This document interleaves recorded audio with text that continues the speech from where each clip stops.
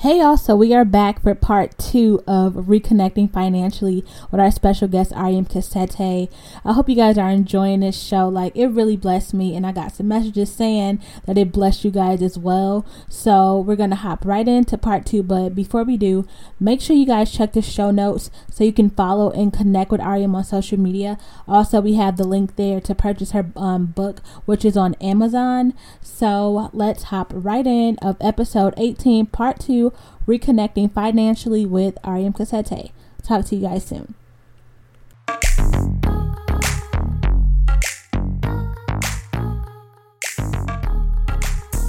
Hey, I'm Kiera Monique, mom, fiance, and entrepreneur, lover of fashion, decor, and all things beautiful, and I am your host of the Faith is Fashionable podcast, your number one source for lifestyle strategies for women who desire to be a virtuous woman, a woman who's on top of her game in every area of her life, spiritually, mentally, financially, physically, and fashionably.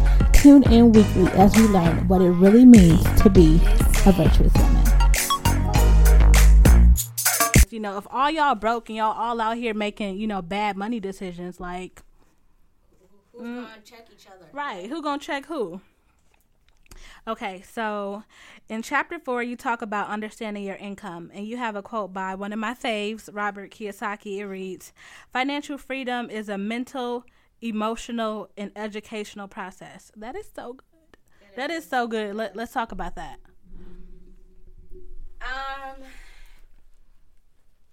I'm 32 right now, and I couldn't tell you the last time I worried about having money in my bank account.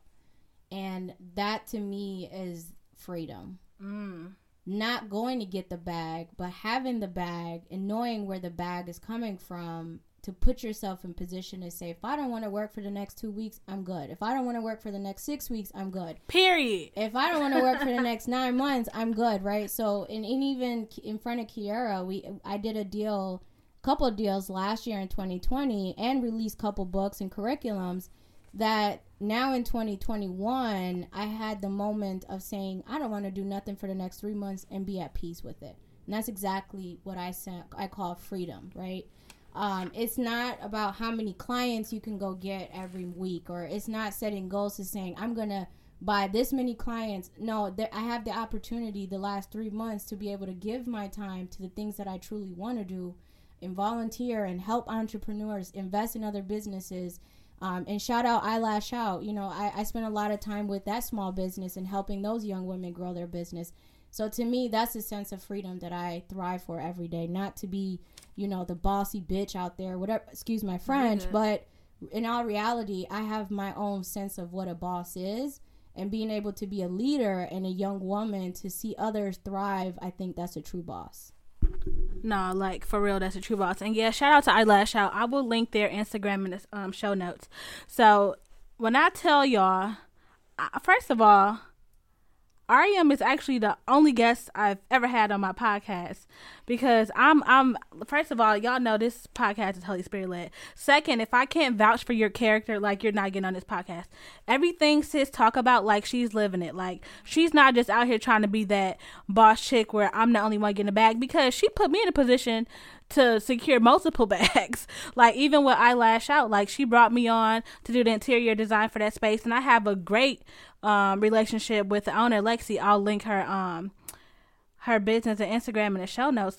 That's what it's all about. So again, I'm telling y'all, Ariam just not out here talking. We just not out here talking. This is real life, living it. Not Instagram, but I want to talk about. Let me tell y'all, I had a front row seat at the moves my good girlfriend made during the pandemic, and I just was sitting back because I was pregnant and I was doing a big design job, but I just was sitting back I ain't gonna lie, sis made me step my game up, because sis was out here writing books, dropping books, buying buildings, doing deals, and it's all about the mindset.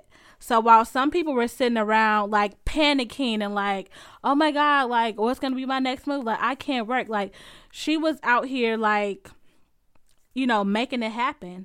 And I was too. And I guess it's all about who you surround yourself with.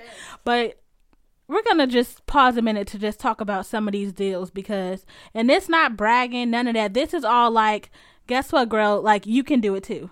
So let's talk about some of the deals you did during the pandemic, and what pushed you to say, hey, although it's like a worldwide pandemic, we're in the house, like we can't do much, I'm going to make the most out of this, and I'm going to make this situation work for me. Yep. I would say a lot of these things already was in place before the pandemic.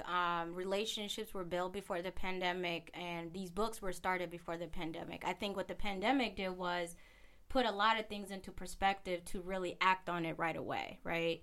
I didn't wait for investors or partners to help seal these books or put them in position to be put out there. I wasn't trying to be the best at anything. I just knew I needed to get it out of my system and put it out there, right?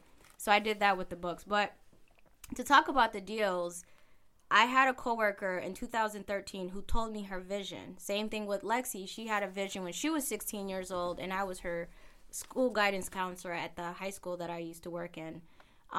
So I think a lot of times people think things happen overnight, but what it was is that people tell you their ideas, and you, at being the visionary, sometimes put yourself in position when things or opportunities present themselves to you. You're not thinking about yourself. You're always thinking about how to help those other individuals get to that point, right?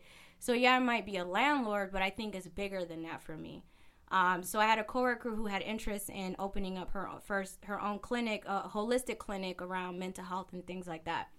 4 or 5 years later, this building presents itself to me. This woman happened to know the building very well because she had been going there for primary care services. This doctor was selling it.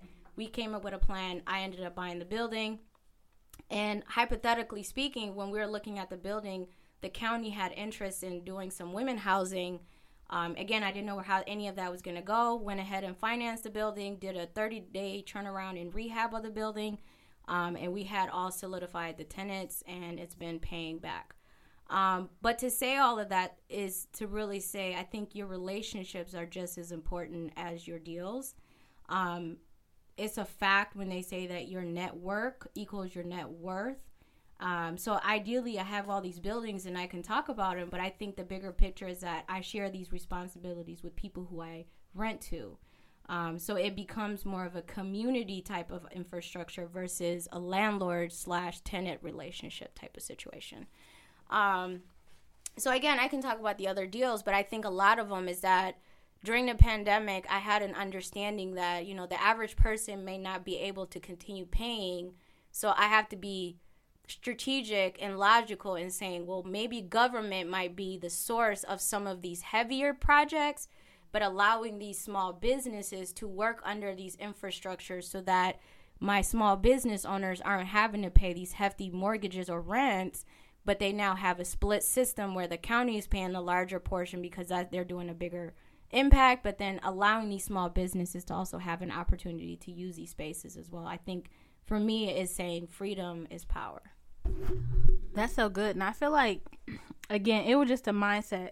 And although you're in real estate, I feel like you can take that mindset and apply it to like different career fields because you do work with and like train entrepreneurs. So can you give us like an example of how you can take that mindset and apply it to maybe if you're in the restaurant business or if you're like in the beauty business? It's basically saying, hey, I'm not going to just put all my eggs in one basket and try to do a deal one type of way. Like, how can you apply that in like different fields? Because we have all type of women who listen to this podcast. We have nurses, we have entrepreneurs, we have like mompreneurs, we have hairstylists, like all different types of women. Like, how can you give some practical tips for women to apply that type of mindset to like scaling their business to the next level or doing deals at a time where like no one else is doing deals? Does that make sense? Absolutely. I think the opportunities are always going to present themselves. It's what lane you best play in is where I would say start with, right? So I don't know anything about restaurants, but I know how to work with entrepreneurs, right?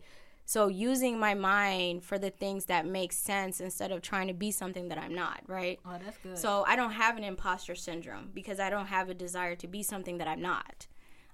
So with that being said, if I don't know something, like for my entrepreneurs, when it's niche focused and it's not something that I specialize in, because business is all the same. It's just there's different methods to how you form a business. But at the same time, whatever I don't know, I'm most likely going to search for those who do know or can take the time to teach those entrepreneurs to do things better.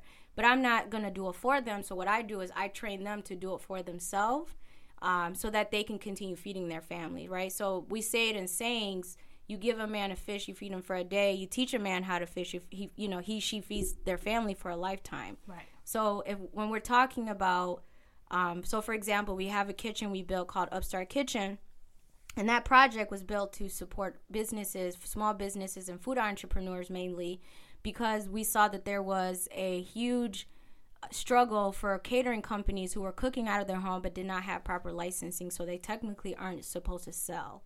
So when we saw that that was a factor or issue, we hurry up and built this infrastructure. But prior to that, the individual who had the visionary behind it had been trying to do it for the past 7 years, right? So what made that situation very beautiful is because it was a bunch of us who got together who had different lanes that we best played in and created an infrastructure to not only help ourselves but also help thousands of families within our communities who are now can get themselves out of poverty. And I think that's the type of systems and situations that I gravitate towards, because I know myself to know what I will and will not do, right? If I have to put myself in a situation where I'm creating any kind of an enablement, then I'm out of my lane, right? I'm out of my focus, and it's now setting me back from my goals that I had. So anytime I position myself to help anybody, I have to first see where they're at so that we can better then assist them to get to the next point of their life. Because one thing I realize is you sometimes want it more for the person than they want it for themselves. And that is not true entrepreneurship. That's a entrepreneur. And those individuals have a lane that they play in, and it may not be to be an entrepreneur. Entrepreneur, that's different. So basically what she's saying is, don't try to do it alone. Like, connect with the right people, to push your vision forward. Like, you can't really build anything significant by yourself. Okay? So this has been good, y'all. This is so good. I hope this is blessing y'all, because it's definitely blessing me. So we're winding down, but I want to talk about in chapter 5 when you talked about start saving for long-term investments, because on here, like, this is a community for women who strive to be the best woman they can be, the highest version of themselves in every area of their life, a virtuous woman. So you have to have some investment. Since you're not a virtuous woman, if you don't have investments, because don't make me pull out the Bible and talk to y'all about the Proverbs 31 woman, like we all know. So can you give us like a couple practical tips to start saving for long-term investments? Yeah, and I like that you said virtuous woman. So that's actually one of my favorite books in the Bible is Proverbs. Proverbs actually goes into details about money and those who aren't good with their money and how that looks. A woman who's not good with her money is a woman of disasters, to be honest with you. And why I say that is because I'm 32 years old. I have no children, but I'm already prepared for my children and my children's children. And why I did that is because when my mother and I migrated to America, my mother had no idea what a life insurance policy was and any of those things, right? And so for me, while she was going through the educational process, it was almost like she was feeding me information, not knowing what that information was going to do. And so don't ever be, that mother who does not feed information to her children and not think that they're not listening to it, right? My hands are raised. Yes, that's a word. Because you don't know what that child is actually processing. And even more importantly, as parents, what you have to take into consideration is that you are there to mentor your child and guide them through life, right? So with that being said, my mother was my guider and my protector on earth. She never took her position or her role very lightly, now looking back, right? Because sometimes you don't know what you have until you're comparing your mother to other parents as an adult. And what I had to come to realize was, if you don't start your financial education at a very young age, you will be that adult making a lot of pitiful decisions. Pitiful decision in the sense that it will not only jeopardize you, but it jeopardizes the future of your children and their children as well. So at 32 with no kids, I was very intentional in making sure that whoever I brought into this world or shared this world with was not going to be burdened by the things that I thought was a burdensome, right? Come on. So I'm not saying I won't make my kids work, but I think I had to come to an understanding and saying, If I have $10,000 right now, I'm not going to go buy a bag. I'm going to buy me a $1.2 million life insurance policy that I can then pull from when I need it so that I can then become my own bank. Period. That was where my thought was from day one. Again, I had no idea how any of that was going to work. But now looking back, I took all the steps that was necessary, made a lot of losses, gained a lot, lost a lot of relationship, sacrificed a lot. But at the end of the day, I think taking every step to make better decisions, even as simple as, do I want to eat out today? Because I ate out yesterday, and that was a $15 expense. Not that I don't have the $15, $20, $30, $40 to eat every day if I wanted to, but what is that really gaining me, right? So all of that also makes you have to be making those types of sacrifices. I purposely try not to eat every day or eat out every day or any of that because it gets in the way of my financial goals. So life insurance is one of them. And the reason wait. Oh, okay, this is too good. This is too good, y'all. Listen, are y'all listening? Are y'all taking notes? Okay, this is too good. Life insurance. Just we have to pause here because it's so important and it's not talked about enough in the Black community. And I'm actually gonna link some resources in the show notes about life insurance policies if you don't have one or if you want to know more about it. But let's touch on that real quick. So you said buying a $1.2 million life insurance policy so you can basically pull from it and like make it your own bank. Can you like touch on that and like for the people who might not know that like that's actually a thing? Touch on that real quick, sis. Yeah. So and you got to make sure that when you ask your agent or whoever you decide to talk to that you are intentional as to why you're getting a life insurance policy. I never understood why I needed a life insurance policy because I wanted to use my money when I wanted my money, not when I die. But the point of it is that I put myself in position of saying, all right, I'm making transactions. Sometimes I want to have access to money, but I may not be able to have access to money as quickly as I like to have it. So I learned about life insurance policy because I said, man, I wish I could be my own bank. So when I started Real Estate Journey, I started buying properties cash and or financing them with quick debt. And what I mean by quick debt is things that I can hurry up and pay off. And so what I did was I learned about life insurance because I said, oh, I'm making some cash or I have this real estate that's bringing me money. I wonder what I should do with it. But I knew I didn't want to buy real estate right away. An agent said, well, why don't you get life insurance policy? And I said, well, why would I get policy that I only benefit me when I die? I said, I don't want just anything like that. So what they explained to me was, no, well, if you put a life insurance policy together that allows you to pull from when you're in need of it, but at the end of the day, it's your money. So if you want to put it back, you should, because then it doesn't eat from your future expenses. Wait. Are we talking term or whole life? We're talking about more so whole life insurance policy, ones that you can cash from. Okay. Right? So you got to ask these types of questions because a lot of insurance companies are just going to give you death benefit and you're only getting it when you die and your children receive it. So in this situation, I was able to put in $10,000 for 1.2 policy, 1.2 million, but within 3 years I was able to pull from that, wow. Right? 15,000. So I was able to pull for a $5,000 cash to be able to go buy a car so that car was making me $1,500 of that money was being put back into my policy. The other $5 was going towards paying myself, right? So I'm saying all that to say, be intentional with every transaction and understand that money is only given to those individuals who can make more of it, right? So I didn't just use money to look rich. I used money for the sense of freedom, and that's mental freedom that I did it for. Oh my God, I'm punching the air right now. This is too good, okay? Y'all, I know this is a lot, and I believe this is going to be 2 episodes. But, like, women, like, virtuous women, like, my community, y'all, we have to talk about this. Like, we have to talk about life insurance. We have to talk about, like start saving and, like, smart saving. So, even on this topic of, like, saving, like, she had to have that $10,000 put up somewhere to start that policy. Like, it take money to make money. So, like, again, like, small things. Like, we all love Chick-fil-A. We all love eating out. But you don't need to eat out every day. Like, first of all, it says cook for your family. Like, we virtuous women out here. We striving to be virtuous women. Like, cook for your family. And if you're not cooking for your family, like, cook for yourself. Like, the little small things that we waste money on, like, start saving the money so you can do things like be able to put a lump sum of money towards your life insurance policy so you can pull money from it and do transactions that'll bring you in more money.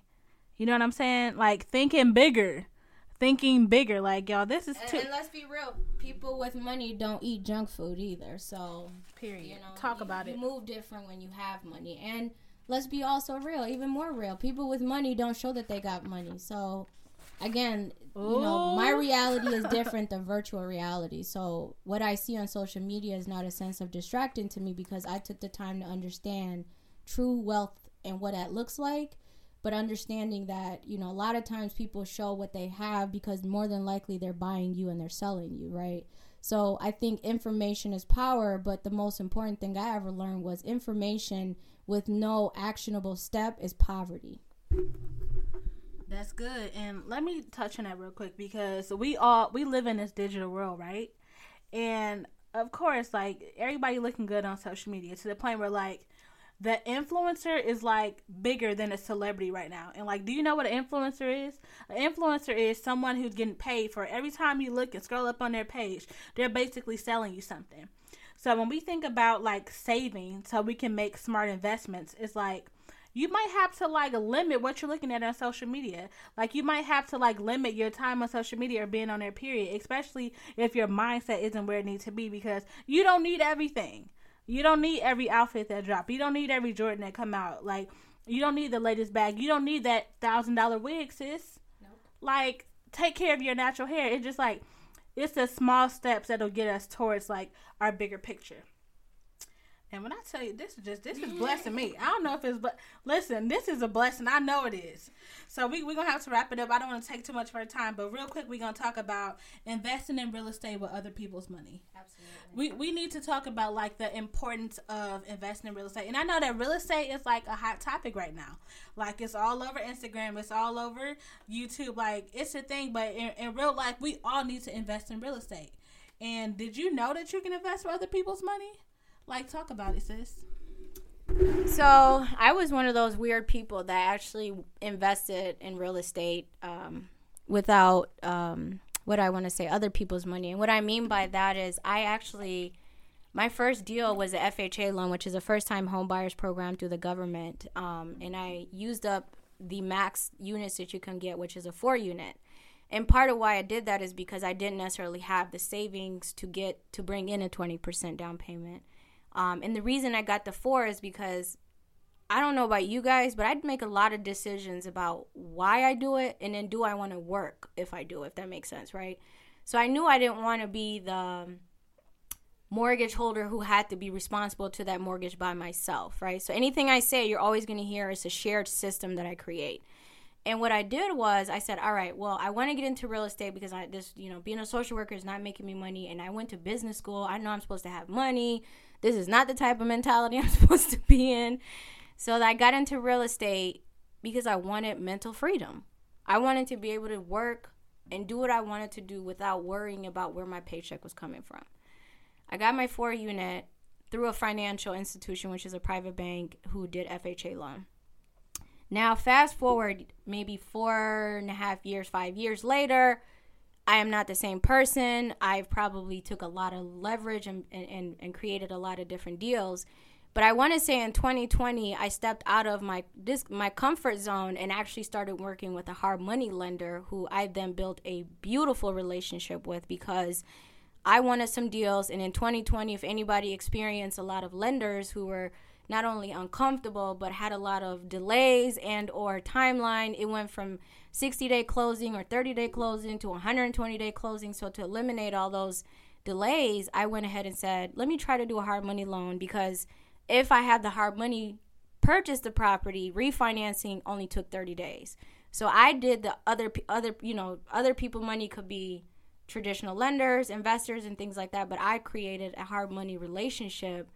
And that then allowed me to really say I use other people's money. So what we did in this situation was we saw a deal. We wanted the deal. It was going to take 120 days for the bank to finance it. But also what was going to be important in this situation is where I think you guys should listen was if I went through the bank, I was going to have to come in with 25% down because it was not appraised because it still needed work, right? So I said, all right, well, I went to a hard money lender. They let me close in 10 days.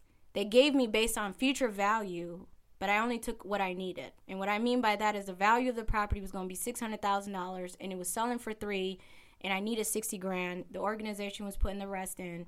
Long story short, we went ahead and did the rehab before the hard money needed a refi. I had already talked to the banker who was willing to refi me out, went to the traditional lender and said, hey, I have this property. It's fully occupied now. We did the rehab. Can we get a loan on this property? He said, okay, let's go ahead and start the process. It made sense. It was a good deal for them. The appraisal came back with $600K. I didn't have to bring any money from time we started the deal to the time we refinanced to where we're at today. No cash of my own personal money was brought to the deal because the hard money financed it. They allowed me to finance it to where I didn't have to bring any money in. They put it all into the transaction of closing costs. And then when we refied, because that property has such a unique, beautiful amount of value to it, I didn't have to bring any down payment and we closed with no problem. Wow.